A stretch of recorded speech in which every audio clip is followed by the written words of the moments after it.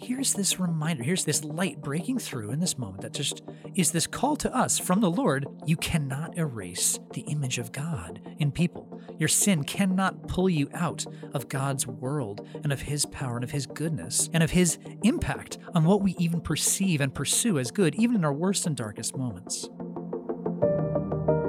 Someday, you will be strong and healthy forever.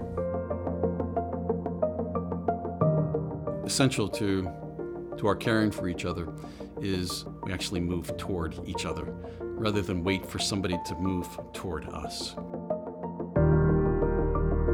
Every person is wrestling with those two basic problems: problem of identity, problem of evil, whether it's coming at me or coming from within me. What is so remarkable in how the Bible approaches people in suffering, fully cognizant that they feel He's far away, is over and over and over again. It says He's near.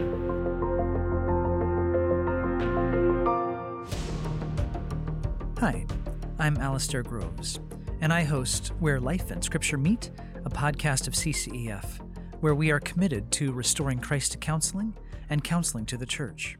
My goal today is to zoom in on a very specific example, kind of a case study, to illustrate an important fundamental value in biblical counseling. I suppose in a sense you could call it a skill as much as a value. But it applies in counseling all the time, and it also applies in all of life and all relationships. The value and skill I want to look at is learning to see and draw out what is good in the midst of someone making a mess of their life. And in this case, we'll be specifically looking at the issue of video game addiction. Let me set up the conversation this way. The Holy Spirit, in Hebrews 10, calls us as Christians to spur one another on to love and good deeds. Now, there are lots of ways to do that, right? That's an invitation to an incredible wealth of creativity as believers in thinking about how to spur other people on. And there's going to be probably different things that are going to be more and less helpful to different people in different seasons in terms of encouraging them toward love and good deeds, right? Now, this particular way that I want to talk about, finding the traces of good in someone's bad decisions, is one way of growing and being able to spur people on to love and good deeds that's probably especially helpful when there aren't a lot of good deeds coming out just at that particular moment from the person's life. And it's actually going to be a microcosm for seeing the surprisingness of the hope and power of the gospel.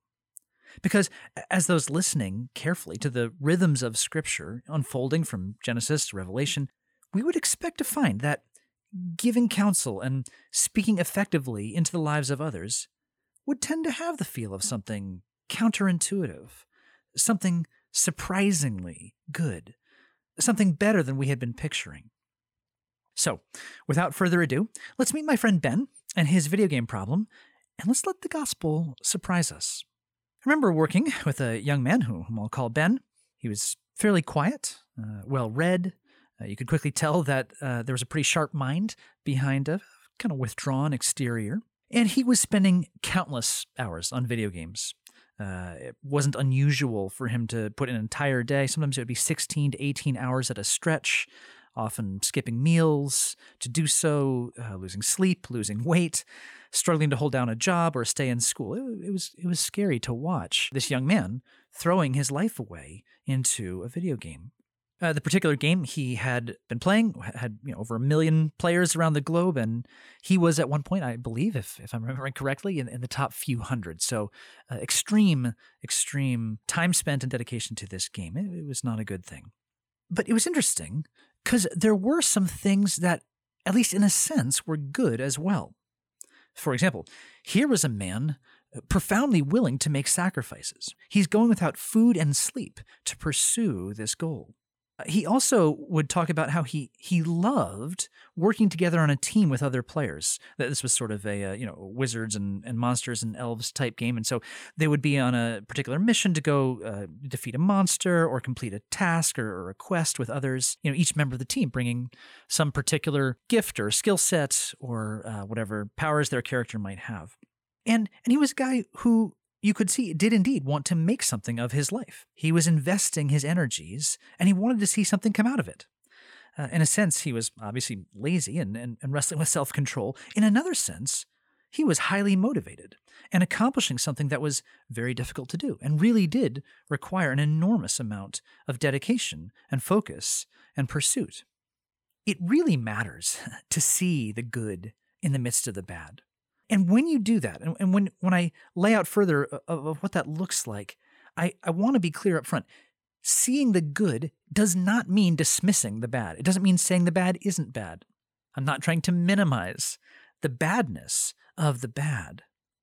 It just means, though, when you try to see what is good in the midst of the bad, it means that you're going to love and serve and minister much more effectively when you genuinely can see the good, particularly that unerasable image of Godness in a person, especially when they don't expect it. Now, what am I talking about? Why is this something that I would ever bother? Why wouldn't your first reaction be, you are throwing your life away, you're being a fool, stop this, no, this is bad? Why would you take any time to think about any good aspects of it? We could imagine perhaps saying, it is good that you do sometimes get away from the game, that you do sometimes, you've been respectful to your mother in the last week, and you were kind to your sister yesterday, and right, you can imagine wanting to highlight things that were good in other areas and try to help pull him away. But why would there be value in actually saying, even in the very place where you're being a self-destructive fool, there's actually some good worth highlighting? And spoiler alert, it's not trying to pat them on the shoulder and just make them feel better. It's not trying to lessen the impact of the fact that you really do see bad. But here are 3 reasons why I think seeing the good in the midst of the bad is actually really helpful and important and actually pushes toward the gospel. Here's the first one. When you listen for and look for and actually call out the good things you see, it helps you connect to the other person. Right? People appreciate being taken seriously. And as image bearers of the living God, it isn't flattery to take someone really seriously, whatever they're engaged in, right? Even with a 2-year-old, we take it seriously when they can't find their crayon, and that's a distressing thing. We don't feel like it's that big of a deal as we try to help them, but we appreciate, or at least if we are going to love and care for them, well, we're going to appreciate that this is, in fact, of significance to this person. We are right to take each other with an enormous sense of significance, because every person formed in the image of the Lord who is on high, enthroned in holiness and deep goodness, that is something profound to be reckoned with. So when you take interest in what someone else is doing, even if your main reason for having the conversation is a deep sense of concern about the problem that they are producing, to understand and to listen for, why are you doing this? What is it that attracts you? What are you doing here? What are your values? What are your interests and concerns? That is a profound way to connect to a person who is clearly struggling, even if their struggle is that they're trying hard not to struggle against it. In a sense, when you listen for the good, and when you name it even and point it out, you're starting to move past their walls. You're coming in an unexpected way, because they know, or at least very strongly suspect, that you want to take away something they love and crave. But here you are, genuinely interested to understand their passion. This is unexpected. This is already surprising, and in a good way from their perspective. So there's a way in which simply being able to enter the person's world and connect as someone who actually genuinely cares about them as a person is going to be served well by finding the good in the very thing that is the problem.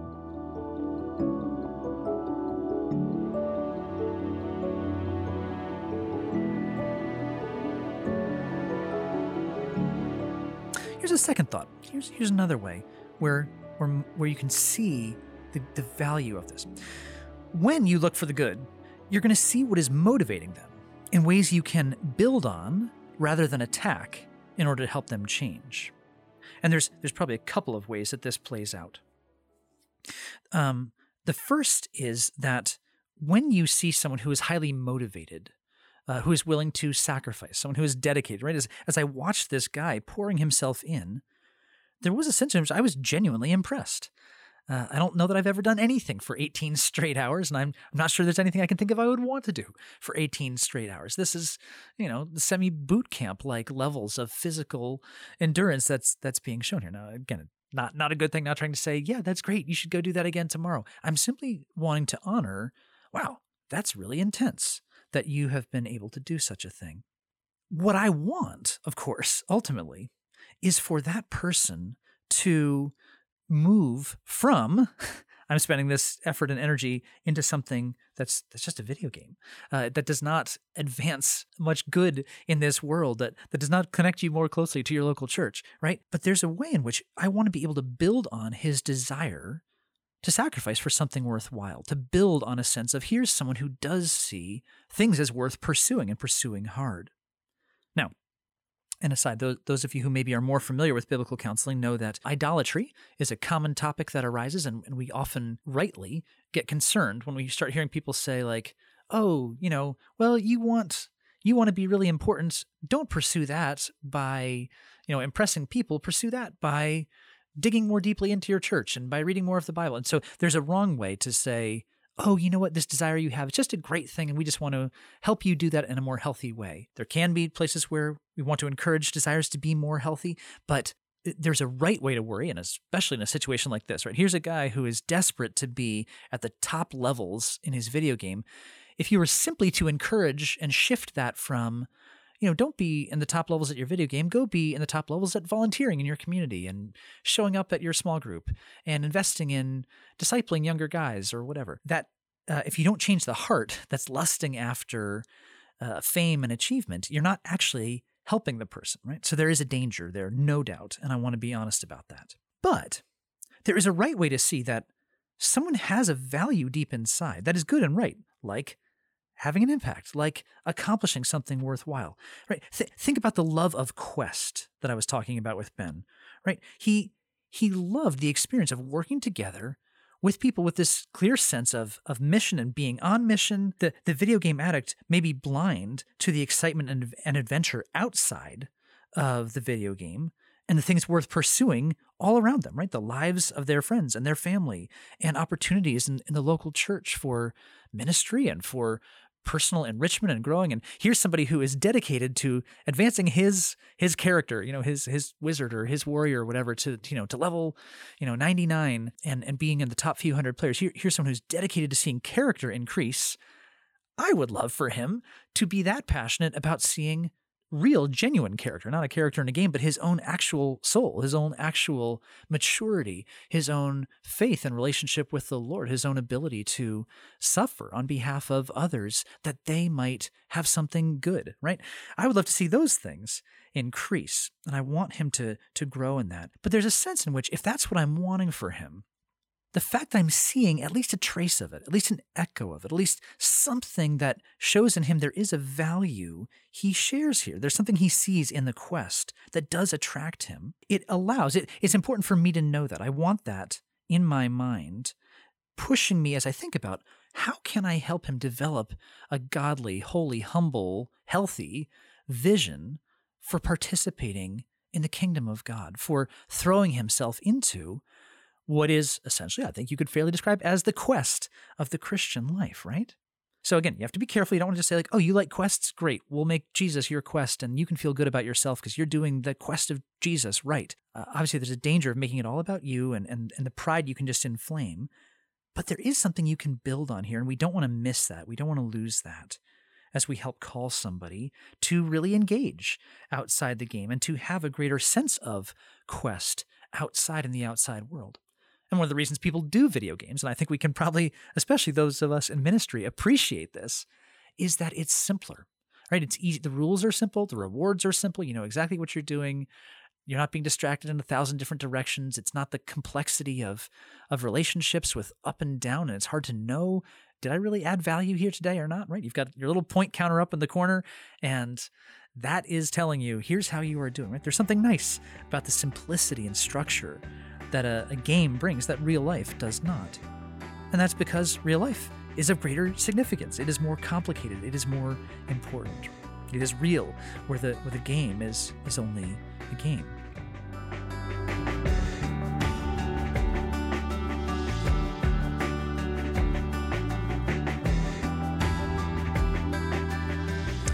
So, number one, looking for the good helps you to connect with the person in surprising ways. Number two, there can be a surprising way where they can realize, there's this longing in me that, while it's not headed in the right direction and it's certainly not producing good fruit, there is at least something in it that's actually calling me to something larger than this game. And that may be a helpful piece of connecting me to the gospel. There's a surprising goodness to find that in the center of my addictive behavior was actually something I was longing for that was right and pointing me in a good direction.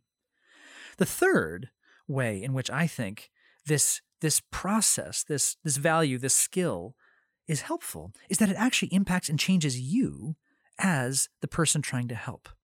And it does this in two ways. Number one, it encourages you. When you can see that there's good, even in the midst of the darkest, ugliest stuff coming out of somebody, it is this reminder, okay, all is not lost here. I do see something really good and right and human here. There is something that can be built on in this life. As helpers, we're always going to be tempted to despair and to frustration when we see entrenched patterns of ugliness, especially self-destructiveness and self-sabotaging in somebody else's life. Here's this reminder, here's this light breaking through in this moment that just is this call to us from the Lord. You cannot erase the image of God in people. Your sin cannot pull you out of God's world and of His power and of His goodness and of His impact on what we even perceive and pursue as good, even in our worst and darkest moments. Secondly, the way I think it changes you to look for the good is that it can soften you.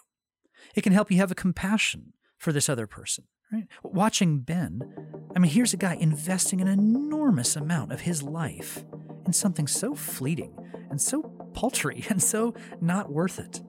There's actually this right kind of good, healthy, godly, kind pity that we can have for people whose grand ambition is to be in the top 300 players of a video game.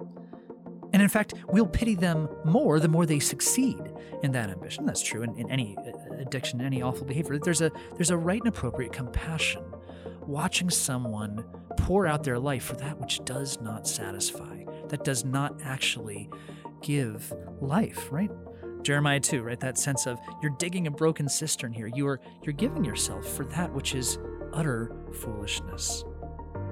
So here's where we land. When we're seeking to love and minister and to spur people on to love and good deeds, we want to look for the good, even in the midst of foolishness and self-destructive patterns and outright sin. And you'll be surprised and encouraged at how even in our worst moments, we never fully efface the image of God into which He has molded every one of us. His redemption is always seeping into our lives. It's endlessly bubbling up where we least expect it. And sometimes it comes bursting forth even after all hope had seemed to be gone.